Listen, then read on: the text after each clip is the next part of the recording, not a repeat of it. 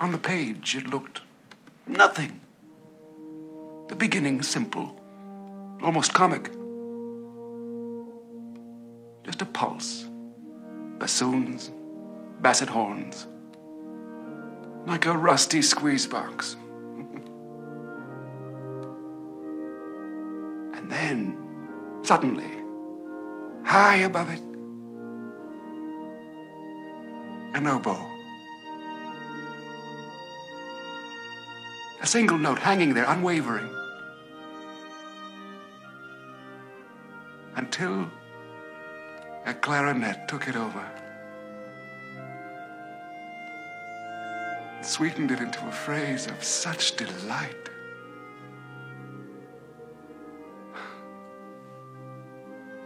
This was no composition by a performing monkey. This was a music I'd never heard. Filled with such longing, such unfulfillable longing. It seemed to me that I was hearing the voice of God. Excuse me. But why? Why would God choose an obscene child to be his instrument? It was not to be believed. This piece had to be an accident. It had to be. It better be. That was F. Murray Abraham as Salieri, the 18th century court composer seething with envy at the seemingly divine talents of Mozart in 1984's Amadeus. This week, we review a biopic of another, more contemporary musical icon in Baz Luhrmann's Elvis. We don't know what we're doing, we're just talking about films, and films are better than people. I'm Lawrence. And I'm Sam. Yes, I know that. Oh, that's charming. I'm sorry, I didn't know you wrote that. I didn't. That was Mozart. Wolfgang. Amadeus Mozart. The man you accuse yourself of killing. You've heard that? Is it true? For God's sake, my son, if you have something to confess, do it now. Give yourself some peace. So, this week we watched Elvis, and Sam's going to tell you the plot. As Colonel Tom Parker lies on his deathbed in a hospital in Las Vegas, he regales the story of how he first discovered Elvis Presley and the events that transformed the King into the most famous musician of all time. Or, as a haiku, rock and roll icon. Love, success, tragic decline.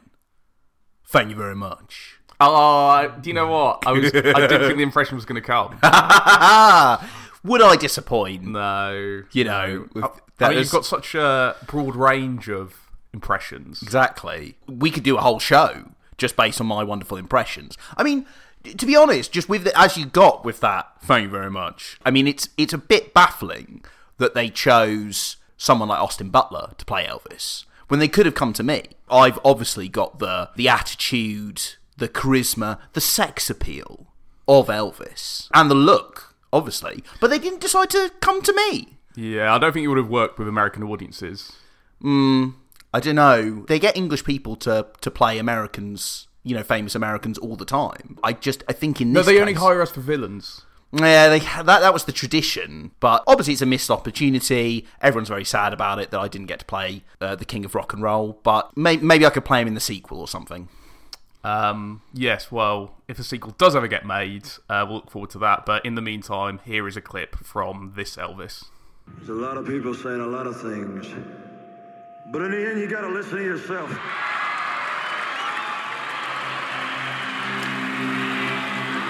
In that moment, Elvis the man was sacrificed, and Elvis the God was born. I'm gonna show you what the real Elvis is like tonight.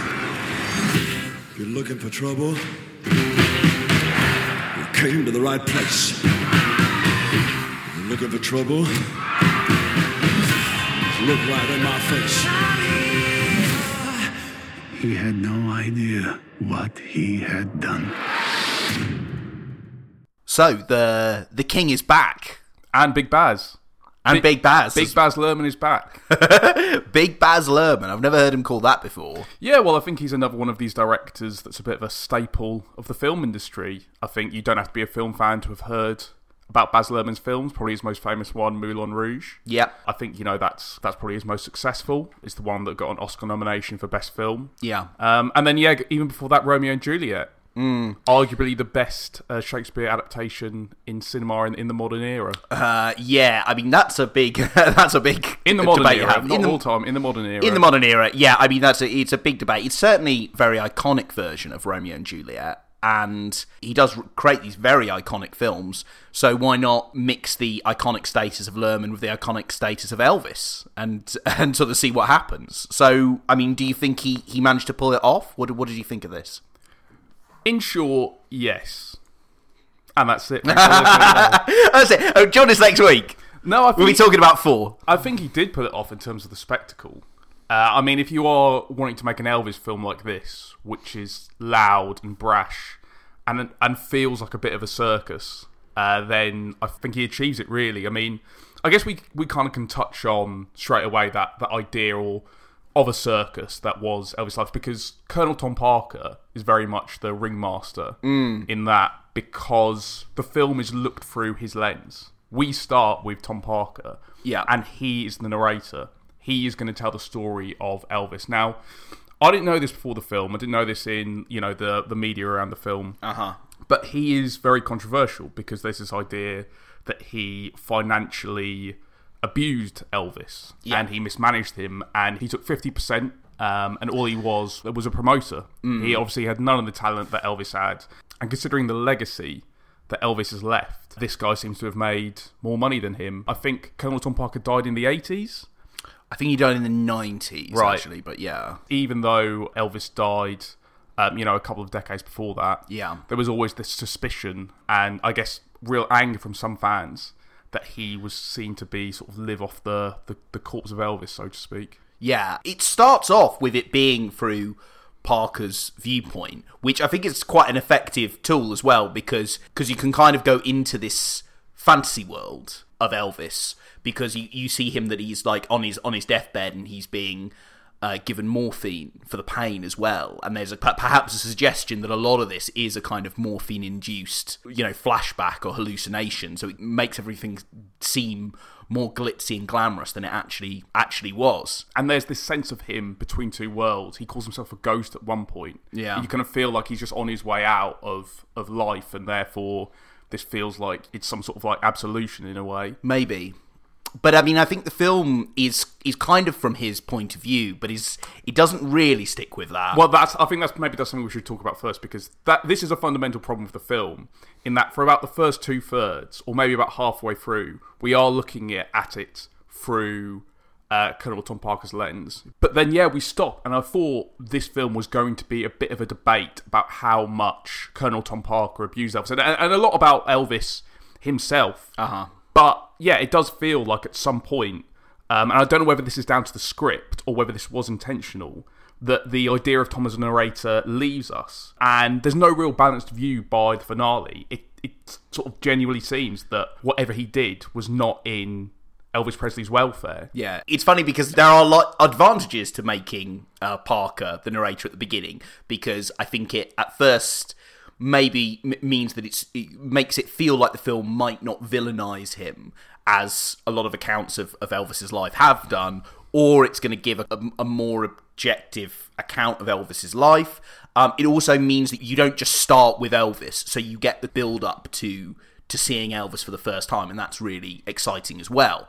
But it's a bit of a mirage, because by the end, it does frame Parker as a villain. As I will mention a couple of times in this review, I'm not an Elvis expert, wouldn't necessarily call myself like a massive die-hard fan, but it's very hard to read anything about Elvis's life and his relationship with Tom Parker without really thinking that Parker exploited him and did exploit him, and I think, I think that's fair enough. I don't think you need to be necessarily present a balanced viewpoint on that.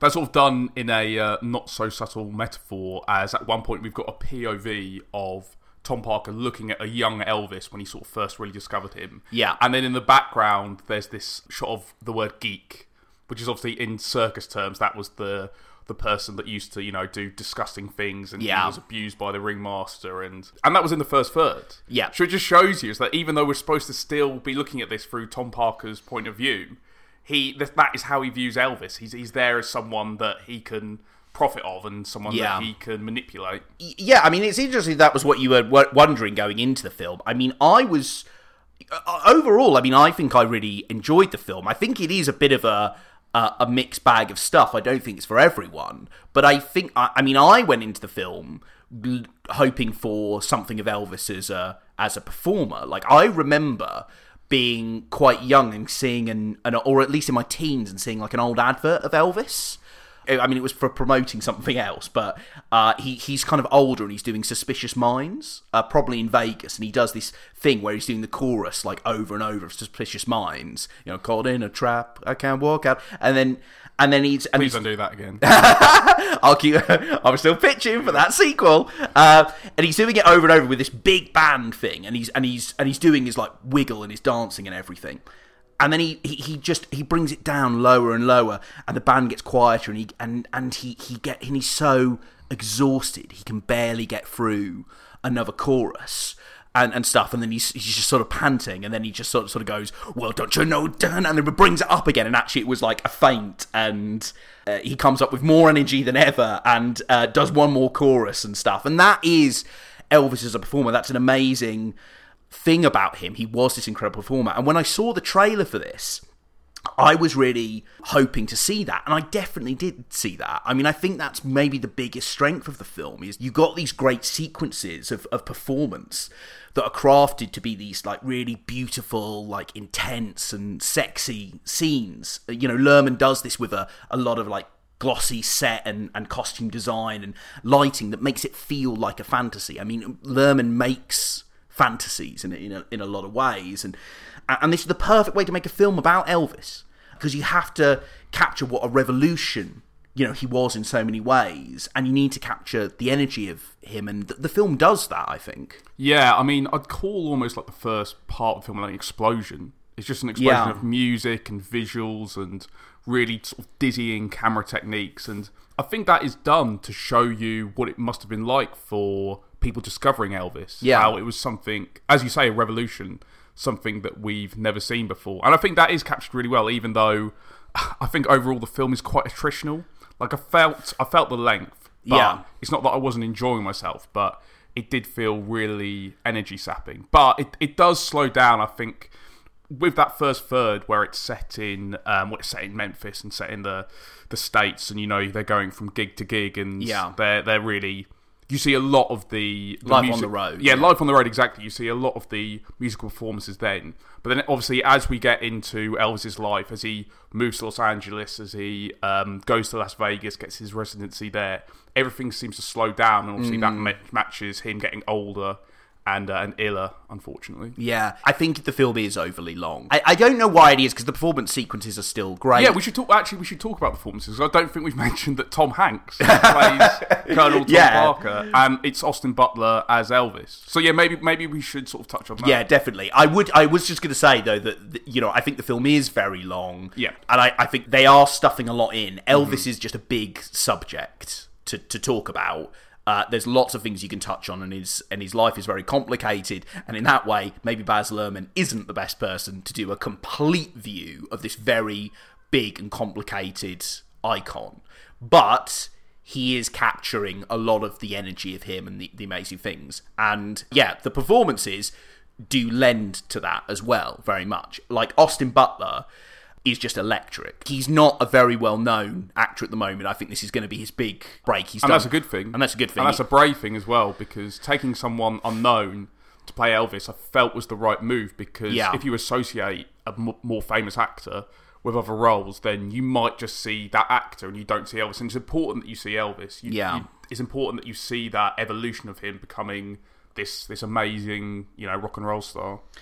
Definitely, and he really grabs your attention. He's got all of Elvis's strengths and charisma and sex appeal, and I think it's actually uncanny at certain points how much he resembles the King. Absolutely. There's these camera pans where it kind of goes across screen, and you see Austin Butler sort of like flick his hair. And he does look like Elvis there. It's kind of it almost looks like stock footage in a way. But he's just got the attitude. He's got it down like really, really well. He's wonderful to watch. Like, it's funny because sometimes the supporting cast are the people that steal scenes. That's why we call them scene stealers.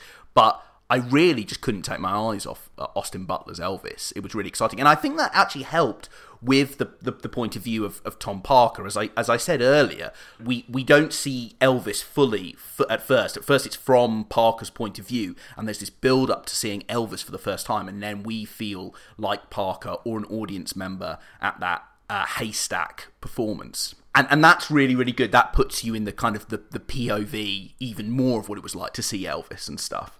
Should we talk about Tom Hanks, though? Let's talk about Tom Hanks' massive prosthetics. I mean, I just want to say that I think this is one of those very, very rare performances from Hanks where I feel he's miscast. I don't think the makeup or prosthetics or fat suit, whatever it was, works at all. I never really felt like I was looking at a real person. Just those prosthetics get in the way of every scene. And also, he talks with this really strange and really strong Dutch accent, even though the character itself had been in America for a few decades by that point. And I've seen interviews with Colonel Tom Parker where he talks with an American accent, really? Like, rather broadly. I mean, we shouldn't get into what's real and the what's not. Historicity? Yeah, I guess, or the authenticity, or whatever word you want to use. Yeah, just because essentially we'll get into a rabbit hole then. And obviously, the reason why you cast someone as famous as Tom Hanks in it is because with the way the film is structured, in that he is the narrator and he's telling the story. In that sense, I just didn't think his performance worked at all. I thought it was over the top and camp and like a little bit ridiculous at times. Tom Hanks and narration and Elvis. I'm trying to think where I've seen that before. It was Forrest Gump. Forrest Gump. I've seen it before. Of course. Yeah, I completely forgotten about that. Yeah, I think he's a bit of a panto villain. Yes. I think that's what he is. I mean, I don't think he took away from any of the things that I enjoyed about the film, because, again, I think that there's something very over the top about the film that works really, really well, and I guess having someone look like that and perform like that, is part of it. But yeah, it does kind of cross the lines into panto villain at certain points. There are some other things I found kind of interesting as well, like the politics of the film. Like, making a film about Elvis now is always going to be more complicated because we're aware of the controversies around him and his music. But in this, they engage with it right from the off and throughout. Elvis was a white artist inspired by black music, in short. And that made him different and exciting, and a black artist would never have gotten the opportunities that Elvis did. The film frames him as an outsider because of his relationship with African-American culture, and that he was concerned with civil rights, and it makes an argument that at a key point in his career he made a protest song. And as I said, I'm no Elvis expert, so I can't really speak as to whether the film really captures everything about the debate about Elvis and race, but from what I do know about Elvis is that he wasn't, a bigot, and his music and his presence did change public perceptions about race. He wasn't like a crusader or a civil rights, activist or overtly political or anything, but he did change things in terms of public perception. And I think the film did really want to engage with that. And I thought that was interesting.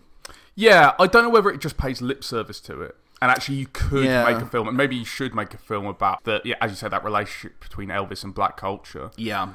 Because obviously it does use some black musicians like B.B. King and Little Richard, but there's very much like blink and you miss them in introductions, really. So, yeah, I like those segments as well. Actually, though, they were really cool. Yeah, as I said, the film engages with it, but I don't know, maybe more could have been done there. I don't know whether it's something that you can criticise the film for, but maybe in other Elvis biopics it wouldn't have touched it altogether. I think that was a side of Elvis I didn't know very much about, though, was this idea about him being really bothered by the death of Martin Luther King, or the assassination of Martin Luther King, I should say, and how that comeback special, like the end of it, was him making a statement, not necessarily like a kind of spoken statement where he said exactly how he felt, but he says it through music, and I think that's an interesting idea. It's my favourite chapter of the film, the 1968 comeback special. It's basically where Elvis was a bit of a joke. He'd done a lot of bad films in Hollywood. I'm not sure how much new music he'd produced, But he got talked into doing this comeback special with a big American broadcaster.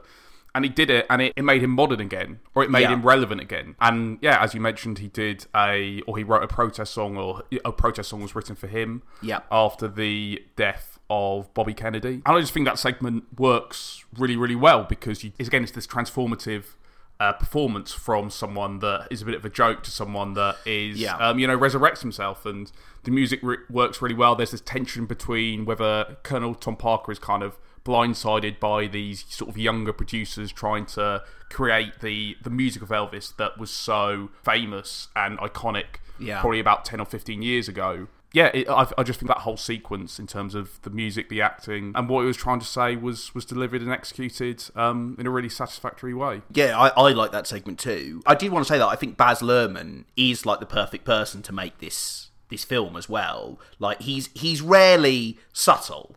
Often verging into something kind of almost crude. I mean, the quintessential shot you have is in the trailer for it as well. It's Elvis's like groin gyrating with this electric guitar that sears across the soundtrack while young women kind of lose their minds.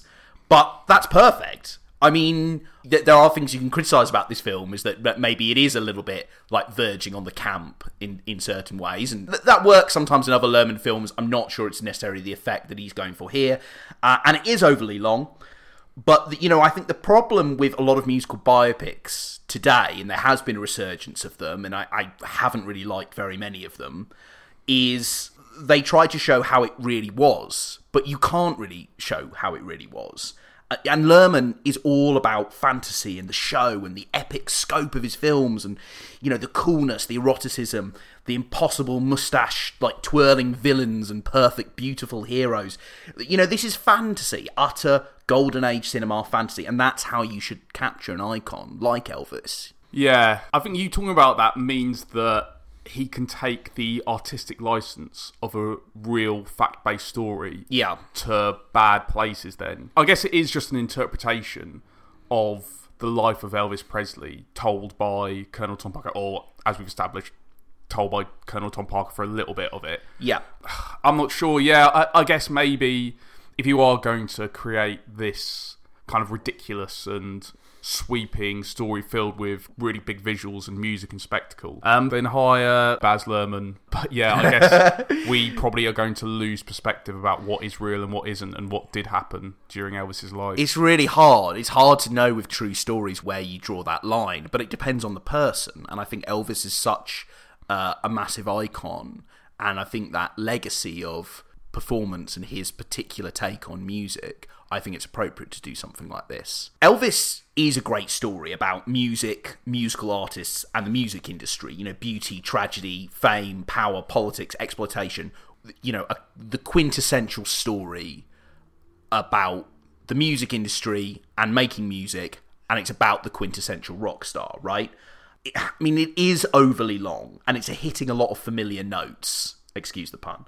But, so I think that is going to put some people off, but at its core, it really delivers on capturing Elvis's power as a performer and an artist, and with Austin Butler's uncanny turn as the king and Baz Luhrmann's trademark golden Hollywood glitz and glamour. It was a really wonderful experience. I think it's going to be pretty divisive. It's probably not going to be an essential of film of the year for me. I don't think it's going to be essential. But some of those sequences will be some of the most memorable sequences to me of the year. And of course, if you have any affection for the king, I think you're going to absolutely love it. In fact, I did text one of my friends that's actually an Elvis impersonator sometimes, and obviously a massive Elvis fan, and he said he loved it. So that's got the seal of approval from a real Elvis fan. Oh, and he speaks for all Elvis fans. I'm sure he does. That's good. That's good to know. Yeah, it's true. Look, we got all the resources here at Films Better Than People. Great. Yeah, I kind of broadly agree, which is rather boring, but I think the spectacle is really good. As we've talked about, the narrative framework doesn't, because it does feel like we start with Colonel Tom Parker and we end up with a different interpretation of Elvis's life. Yeah. I don't think Tom Hanks should have been in it. I think they should have hired maybe an actor who actually looked a bit more like Colonel Tom Parker and had Elvis more in the foreground. Yeah. Because I think there are times where we focus on Colonel Tom Parker when maybe kind of like a more all-encompassing approach to Elvis might have been satisfactory. But I mean, I'm not really criticising it, to be honest, because overall I feel like this is a Baz Luhrmann film, and it's a Baz Luhrmann film about Elvis. I mean, okay, so maybe in the next sort of 20 years we're going to get another film about Elvis, and it's going to be much more restrained and focused, and maybe some of the more problematic issues we talked about are going to be looked upon and going to be talked about and discussed within the film. Yeah. But overall, I think it was attritional. I did find it sort of overly long. But overall, I was satisfied, and I would recommend people to go see it, because I didn't know anything about Elvis going in. I've done more research since I left the cinema after seeing it. And I think that's a good thing, because I'm more interested in the music, I'm more interested in the history, and I'm more interested in the characters. So I think there's loads of elements to the film that work really well. And I think you can go for the music, you can go for the history. And if you're a big Baz Luhrmann fan, which I'm sure some people listening are, then I think it's going to work for you too. We can't go on together with suspicious minds. Without me, there would be no Elvis Presley. Reverend once told me that things are too dangerous to say. Sing. Ladies and gentlemen, here's Elvis Presley. Because I love you too much, baby. If you liked Elvis, then watch Walk the Line from 2005. The film follows country singer Johnny Cash's rise to prominence and his relationship with the love of his life, Jean Carter. Joaquin Phoenix is Cash, Reese Witherspoon Carter, and both were nominated for Oscars, with Witherspoon winning the Best Actress category. I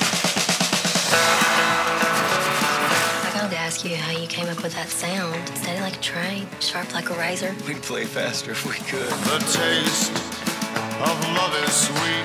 We're all going to hell for the songs we sang. And what about me, Charlie? Am I going to hell? No, June, you're beautiful.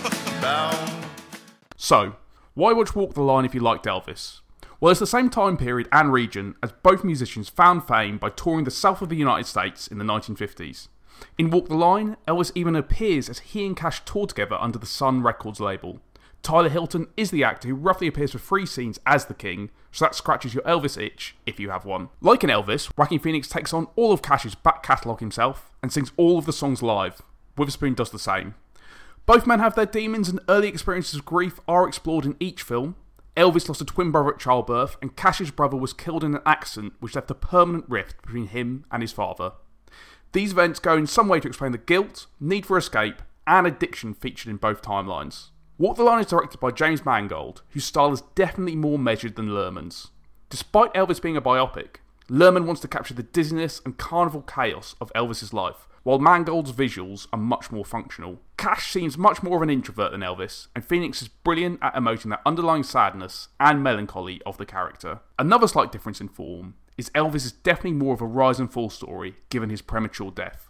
At least the ending of Walk the Line offers redemption for Cash, as, with the direct influence of June, he overcomes his addictions and settles down to a stable life with her by his side. We also only go up to Cash's mid-20s, while Elvis ends with his death at 42, so it's a segment of Cash's life, rather than his whole career, like in Elvis. However, while the final thirds might differ, the spectacle and authentic performances from all the main protagonists in each movie makes the spirit similar. Elvis and Walk the Line are very much about the birth of rock and roll and country music into mainstream America, and for the most part in each, the songs do the talking by a talented and assured cast. Yeah, it's been ages since I've seen Walk the Line. It's definitely a more traditional biopic. It was massive at the time. It is a really good showcase of like Joaquin Phoenix and Reese Witherspoon's talents and everything. And it's funny because it's a good choice as well, because like Johnny Cash and Elvis are sometimes a bit of an either or, especially in like country music circles. I didn't know that. Yeah, which do you prefer and stuff. I think it's sometimes asked to Republican candidates for president. That's what I've seen. Okay, less of that. Less of that. To show their authenticity to the real America, or, you know, some bollocks like that. Yeah, they are very different artists, and I think they appeal appealed to different people in like different ways, but they kind of are both come from the same sort of genre. They do. They come from the same kind of genre, and they were both mavericks that drew from the kind of country music scene. There's a lot of things about them that are similar, but it's interesting how they diverge. As two different films, if you're enamoured by these icons of music, then I think Walk the Line is definitely worth going back and reviewing and revisiting, and also to see a really great performance by someone who disappears into this musical icon. I think both Butler and Phoenix do that in their respective roles. Yeah, I like that. I like that word of disappears into that, because that just made me think of Tom Hanks again. How he really stands out, while Joaquin Phoenix very much kind of goes into that character, and it feels like he embodies him in so many ways. I actually thought, and maybe this is something that's good about Walk the Line, is that you could have taken some sequences of Walk the Line, and I know it's because it's the same era and the same area and the same genre of music, but you could have put them in Elvis. And I know Elvis is much more sweeping, and the use of camera is much more dynamic, but I think there are scenes in Walk the Line that really stand out. I mean, especially, it's much more common in these musical biopics to get the cast to actually sing the songs and play the music. Yeah. But it was a big deal for Reese Witherspoon and Joaquin Phoenix. I even saw an interview ages ago with Reese Witherspoon talking about her role as June Carter, and she said it just absolutely terrified her to try and sing these songs herself. I don't blame her. Yeah, and Joaquin Phoenix, I think, said the same, but James Mangold, the director, made them do it. He wanted it as authentic as possible. And I think you can tell. I think that really does make a difference. It does. I think in Elvis, just like to go back to that, I think Austin Butler did all the early songs himself. Yeah. And then for the later songs, when Elvis is in Los Angeles and when he's in his residency in Las Vegas, they use some of Elvis's voice and mix it in with Austin Butler's singing. So it's not 100%. It's not like it is in Walk the Line. But yeah, I think they're both really fine films. And Mangold's a fine director. He's had some misses, but he's also directed Logan and 3:10 to Yuma. Both very different films and different genres. Yeah. But yeah, I really like him as a director. And Walk the Line is definitely for someone who's interested in that period, and as we said, interested in an iconic American singer who's left a real legacy. Yeah, I do think that Elvis has a lot about performance in it, and actually that he fell in love with performing. Cash, he is also a performer, but he kind of fell in love with an actual person, and that's what kind of helped him, or that's kind of what ended up defining him and the direction his life went. But I think there is a cool element of performance in Walk the Line as well. I think the Folsom Prison sequence is great. I think it's, you get a sense of the energy that people would have around Cash, but a bit different to Elvis because, these prisoners saw Cash as someone that was kind of closer to them. He wasn't, glitzy and glamorous and covered in sequins. He was someone from the rough side of the tracks who understood what it was to be completely down and out and hopeless. And that's what people really, really responded to. I felt tough, like I'd seen a thing or two, Well, that was till a moment ago. 'Cause I gotta tell you, my hat's off to you now. 'Cause I ain't never had to drink this yellow water you got here at Folsom.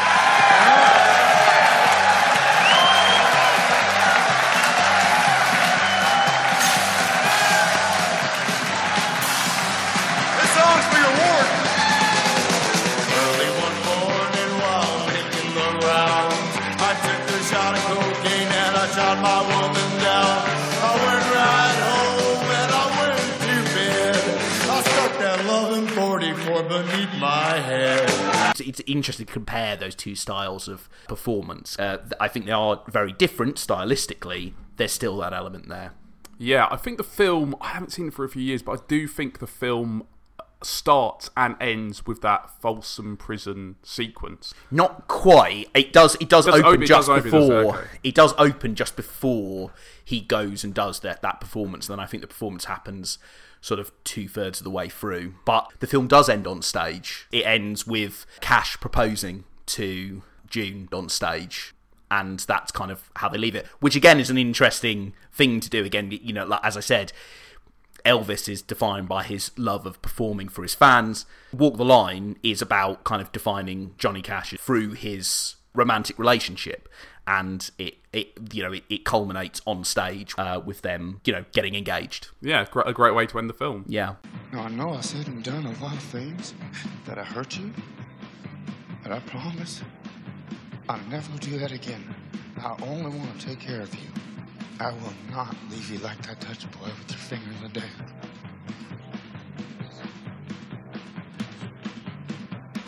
You're my best friend.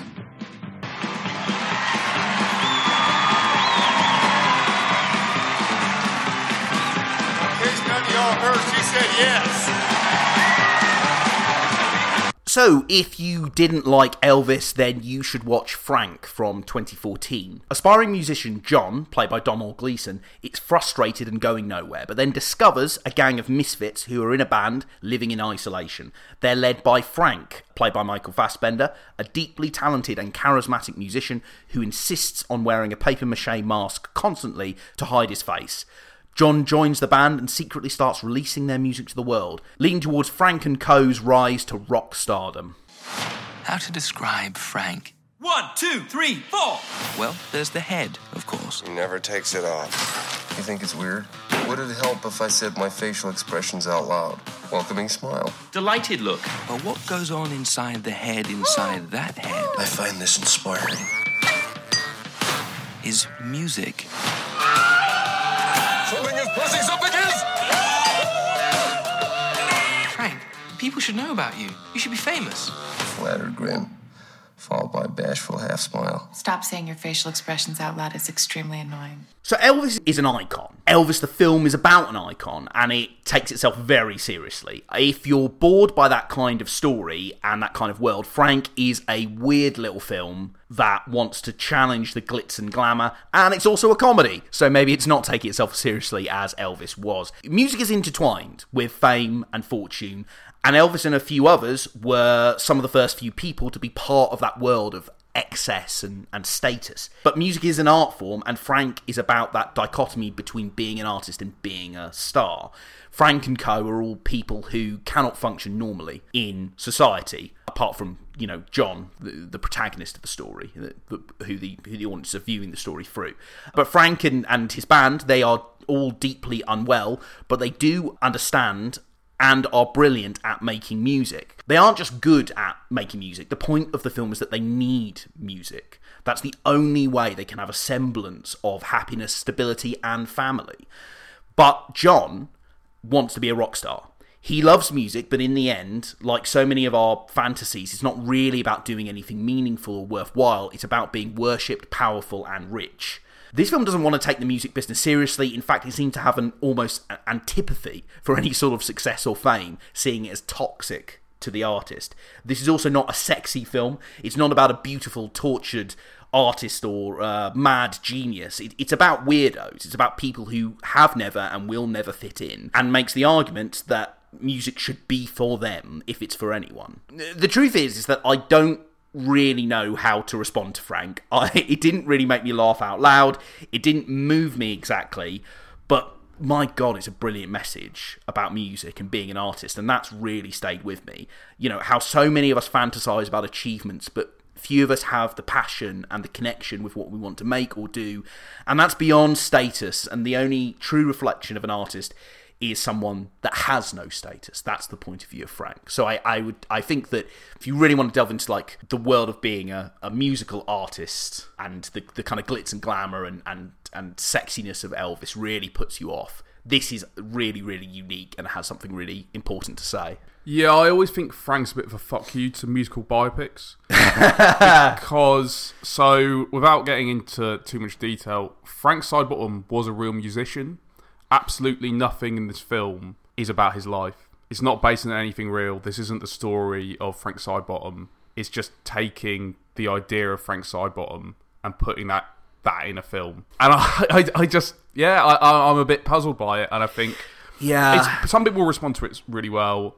Others didn't. I think it's a divisive film, like I think Elvis is probably going to be as well, actually. That's another link. Yeah, and I mean, maybe this is a bit superficial, but Michael Fassbender's in it, obviously, and this was at the height of his prominence, really, and he was getting a lot of really good roles and being nominated for Oscars. And he did this film, and I think he wears most of the film with a paper mache head on. Yes, he does. I mean, I think there's maybe like very little. I don't think there's any. Is there a shot of him? Yeah, there is. Like towards the as the film goes on, I won't spoil all of it. Yeah, and so all you've got to go on is his body, really. Yeah, and you kind of recognise it in the way that he moves and his posture. That okay, that is Michael Fassbender. But yeah, it's really strange. It's quite deadpan. It seems it's got a very like British sense of humour in that there's a lot of dark comedy in there. I'm kind of glad you found meaning out of it because I didn't when I saw it. I've never revisited it. So maybe it is a lot. It is a lot better than I give it credit for. But yeah, I mean, it does feel rebellious in a way and is rejecting this idea because I think as we talked in Elvis, we sort of mentioned about the historical accuracy and how much you should take that seriously. But you don't have to worry about that in Frank. It's about a real musician, but it's nothing to do with his life. Was he a musician or was he a comedian? No, he was a musician. He was a musician. Created music, Frank Sidebottom, yeah. Yeah. It's unclear if it's really, how connected to that real character he really is. It is a very weird film, and it's about weirdos and stuff, and like I think both of us aren't really sure how to respond to it. I haven't revisited it either, but it's always stuck in my head as like a film that anyone interested in music should really see. You know, it's funny that really I don't feel that message about music and being a creative has really ever been put forward the way that Frank does. The thing is that, you know, inevitably with making films like this and stories about, you know, musicians, but artists in any medium, is that they will always be cool and sexy in what they do. God, I feel like I'm talking about sexiness a lot in this podcast, but it is a musical biopic. We are talking about Elvis, a musical biopic. But like, you know, this was a film that wanted to, you know, Frank's a film that wants to strip that away and actually just talk about the art and creating it and what you know, what is there right at the core of that need to do that, and in relation to the, you know, culture and fame and the whole industry and everything. I think anyone that feels creative or feels they are a creative or want to be a creative should see this film, even if they kind of respond to it a bit like we did. Here it is, my most likable song ever. Coca-Cola, lipstick ring, go dance all night, kiss me, just kiss me Nefertiti. This is your most likable song ever? Yeah. People will love it. So that's Elvis done. What do you think we're going to see next in terms of wonderful musical biopics? Probably, I feel like the Beatles are probably due for a film of their own at some point, or maybe the Rolling Stones or something. Or yeah, it's a good weekend to do this podcast because of Glastonbury. Yeah, I'm actually watching a lot of performers on Glastonbury stage in June 2022. Maybe a few of them. There'll be films made about them. I saw Paul McCartney on the Pyramid stage on TV. I wasn't there. But yeah, I mean, he's led a very rich and interesting life. Is there anyone you'd like to see that make biopics about? Wow, I don't know. I feel like a lot of some of the bigger artists have been covered. I don't actually. I can't think of anything on the top of my head. Do you? Steps. Bewitched, definitely. I think a biopic about Bewitched. Actually, maybe there could be this film. How about 90s pop music? I would love to see that. Vacuous, rubbish 90s pop music. Yeah, you know, in Elvis and in Walk the Line, we focus on the birth of country and rock and roll in Memphis and, you know, all these southern states in Louisiana, and, you know, it's this kind of really rich and historic time for the development of that country in terms of music and culture. And let's go to the UK in the 1990s. Yeah, and let's see some really crap vacuous pop music that gets put on ironically at a lot of house parties and cheesy nightclubs. That's what I want to see. That's what the people want to see. You know, the truly great output of British music. You know, that would be something different. The joke will be on us when in 40 years' time, 90s crap pop music is really revered. And there is a film or there's a TV series made about that. It makes lots of awards. It wins loads of famous actors, loads of acclaim. You know, joke will be on us. It probably will. Although maybe I'll have a chance. Maybe if I won't get to play Elvis, but maybe I'll get to, you know, play one of the, you know, Backstreet Boys or or NSYNC or someone like that. What is with you wanting to play like American musicians? I just think that people need to see that side of me. You know, the side of me that's that's really cool and a sex symbol. You know, I'd say, you know, since I started this podcast, I'm a bit of a sex symbol now, right? Well, I mean, you do realise podcasts aren't visual. I don't know whether that's... Maybe I should explain that at the beginning, but yeah. Yeah, maybe... You're saying I've got a face for podcasts? Yeah, I mean... Maybe... I've got the sex appeal for podcasts, but no one actually gets to see me. Yeah, I mean, maybe the voice will launch you into the stratosphere as Elvis was. Maybe. Watch this space. Thank you so much for listening to Films Are Better Than People. Be sure to subscribe on whatever platform you're listening to us on right now so you never miss an episode. We're on Spotify, iTunes, Google Podcasts and SoundCloud. And don't forget to come follow us on Twitter @FilmsAreBetter and like us on Facebook.com/FilmsAreBetter.